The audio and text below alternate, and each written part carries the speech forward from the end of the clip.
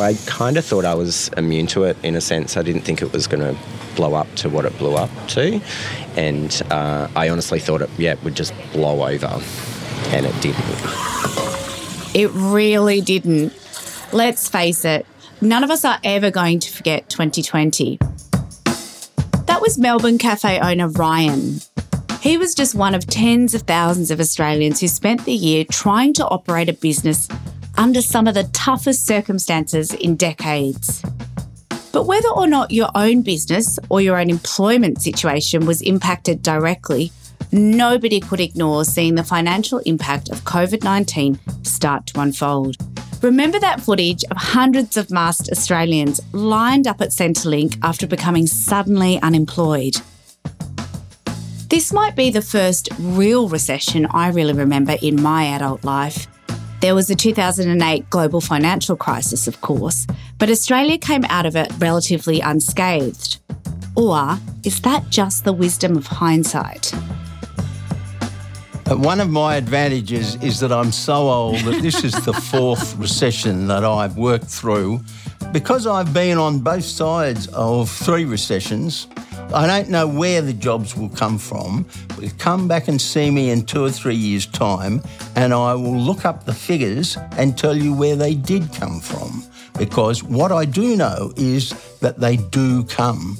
We've had recessions before, and we've lived to tell the tale, previous recessions. We will nonetheless live to tell the tale. Ross Gittins is the economics editor of the Sydney Morning Herald and a fellow of the Academy of the Social Sciences in Australia. He spoke to Seriously Social in 2020, just when the economy was straining under the onset of the pandemic. And he helped us to wade through some of the financial implications of the recession brought on by COVID-19. A year on, I thought it would be really interesting to see if he was on the money, if you'll pardon the pun. To help me do that, I've got Professor Richard Holden with me. Richard is an economist from the University of New South Wales, and you'll hear him on the news quite a bit. He's also the incoming president of the Academy of the Social Sciences in Australia. This is Seriously Social. I'm Ginger Gorman, and I've tasked Richard with helping us unpack exactly what did happen with the COVID-19 recession and where that leaves us in 2021 and beyond.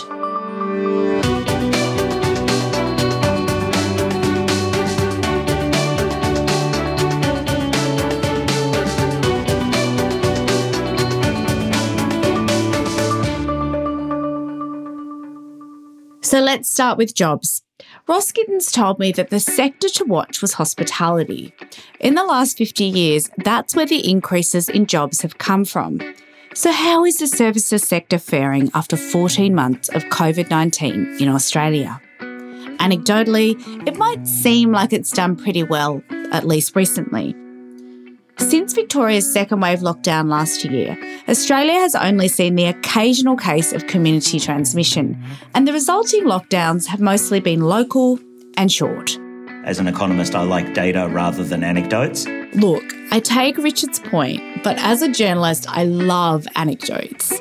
So I took my recorder into some cafes when I visited Melbourne recently, and I learned that the recovery has been a bit more complicated for cafe owners than I'd realised. Here's Ryan again.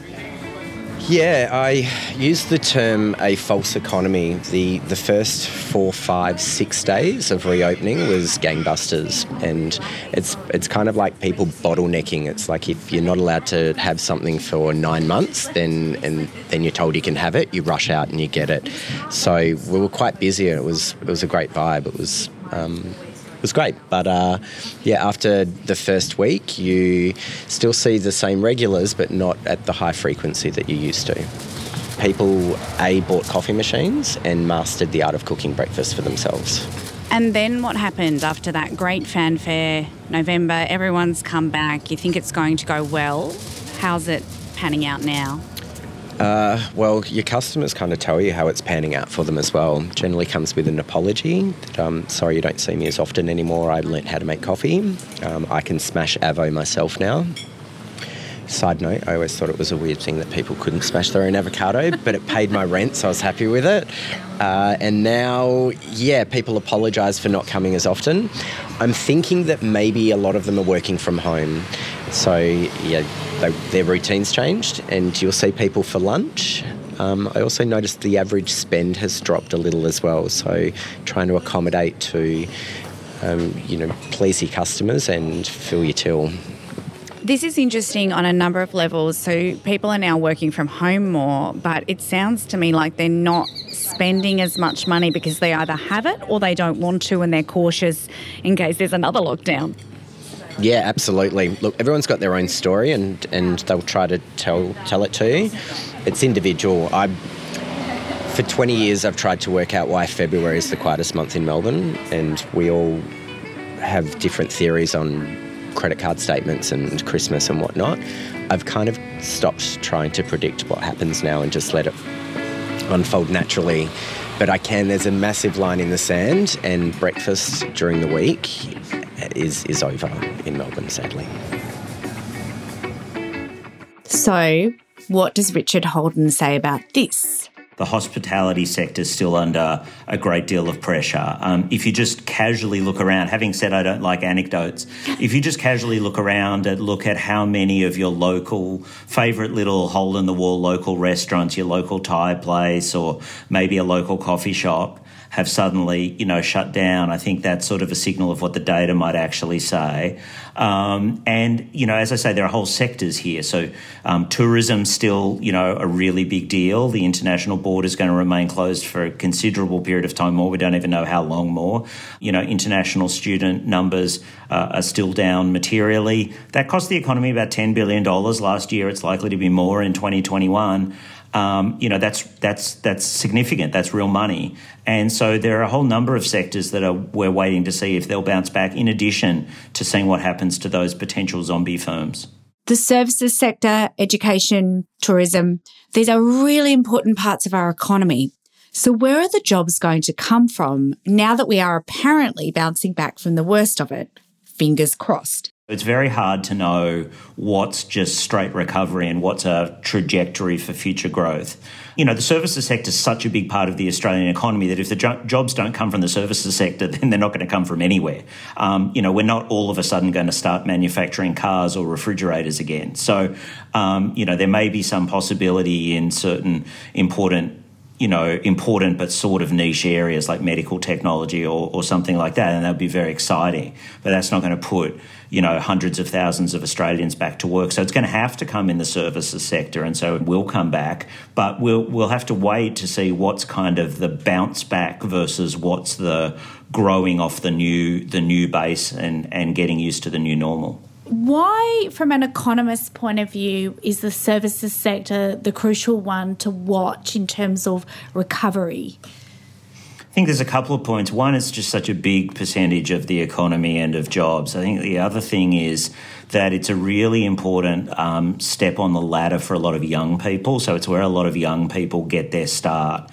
And we know from voluminous research around the world that if young people come into a bad labour market when they finish school, or if they finish TAFE, or if they finish university, it's really at all levels of education. If people come into a bad labour market, even if it's like a 1-year recession, that has a permanent effect. This is what's known as labour market scarring. And it has a permanent effect on their career trajectories and their lifetime earnings. And so if we don't see jobs coming in where young people are more likely to get jobs, then that's going to have a really big effect on them for the rest of their lives. And that's of great concern. Ross said this too last year.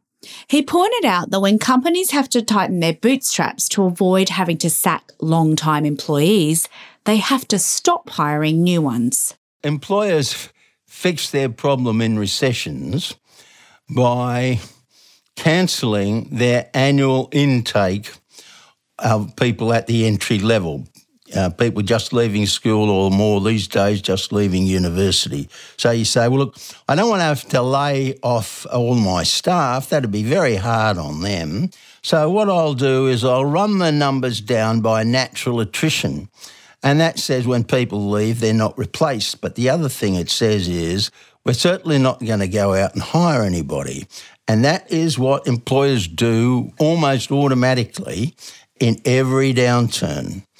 But when you think about it, the people who are most affected by that are people who are trying to enter the workforce. We felt that we got through the global financial crisis without having a recession, unlike just about all the other rich countries, which is true.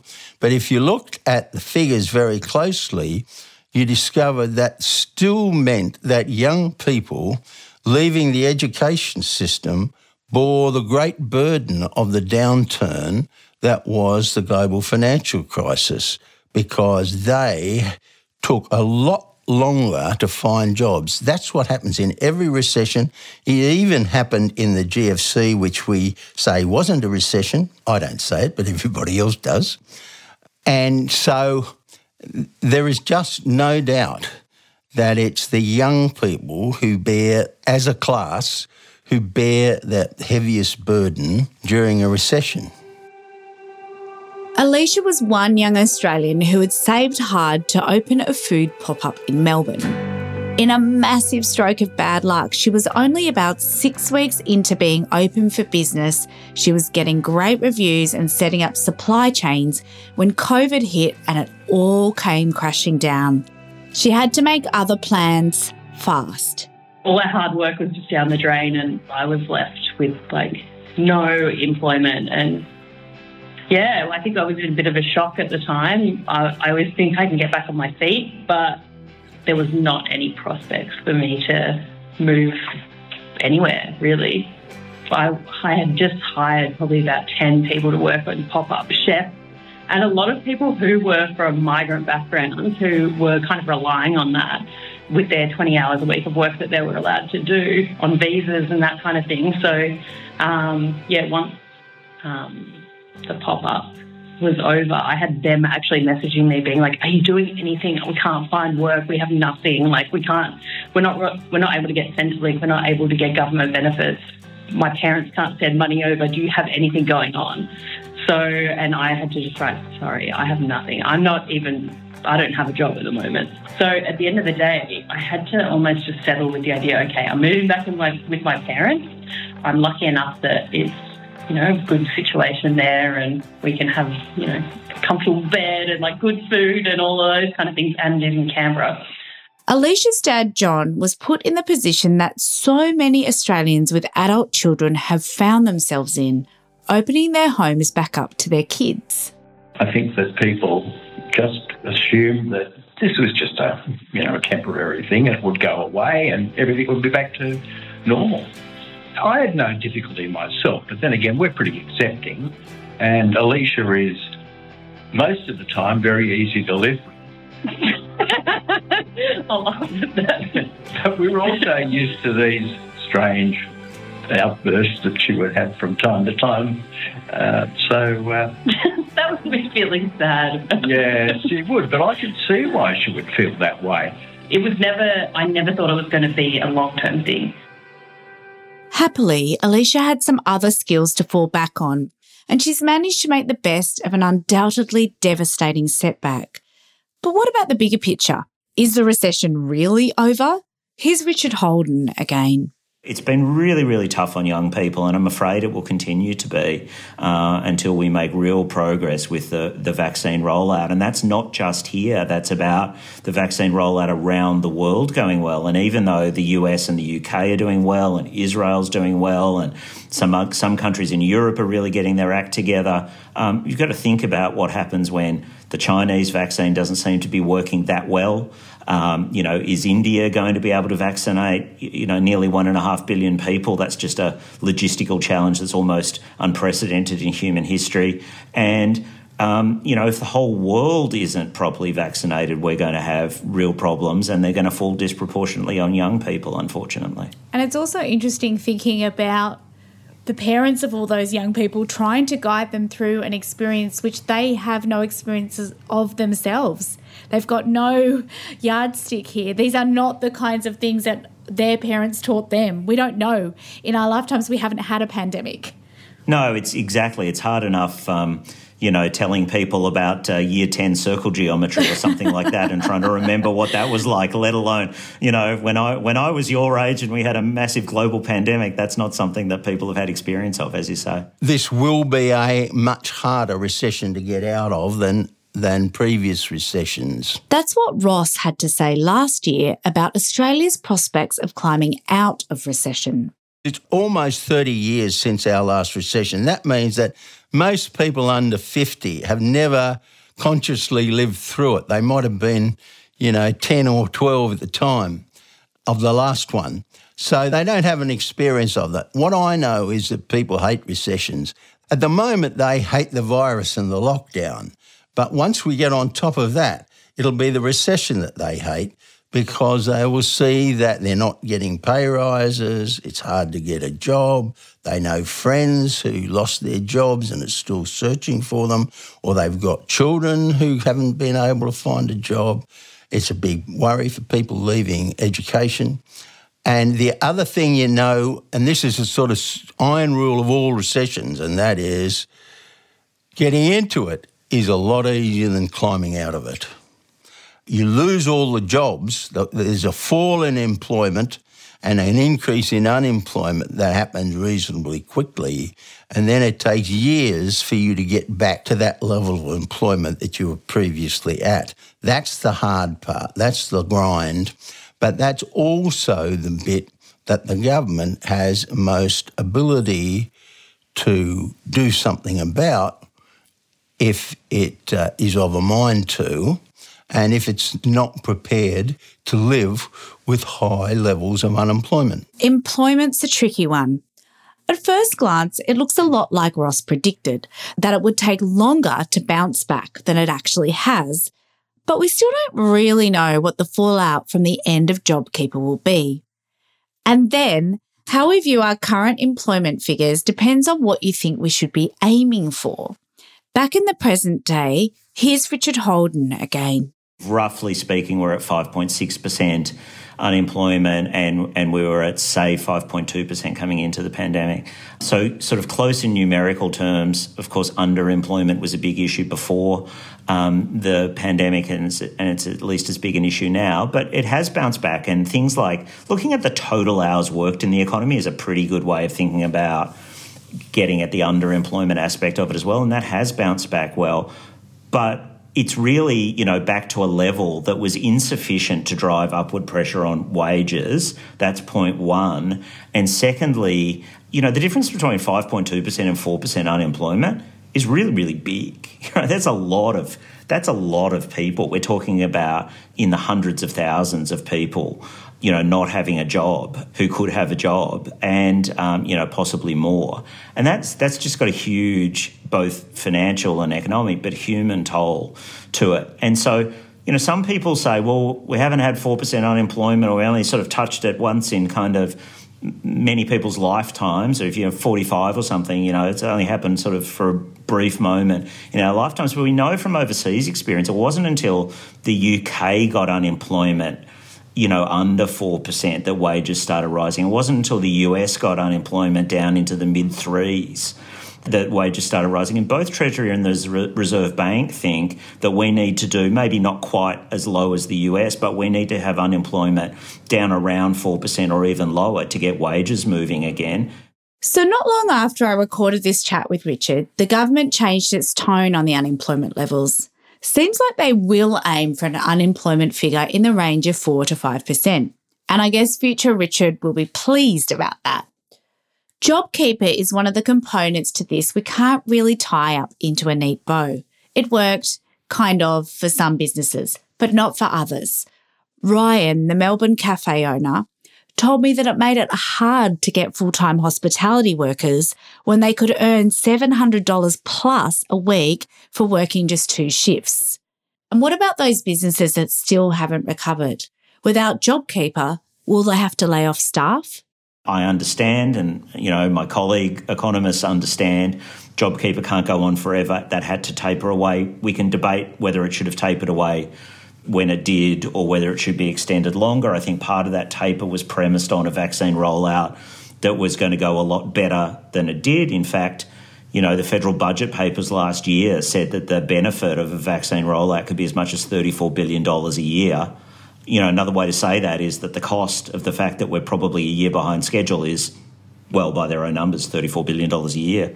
I really hope that from a fiscal perspective, the government doesn't perform some kind of quasi-austerity dance and that they actually focus on growing the economy rather than balancing the budget in the first instance. If you were Treasurer for the day, what measures would you be putting in place this federal budget? Well, let's start by noting what a terrifying prospect of me being Treasurer for a day is. And so, but, I'll go with the hypothetical.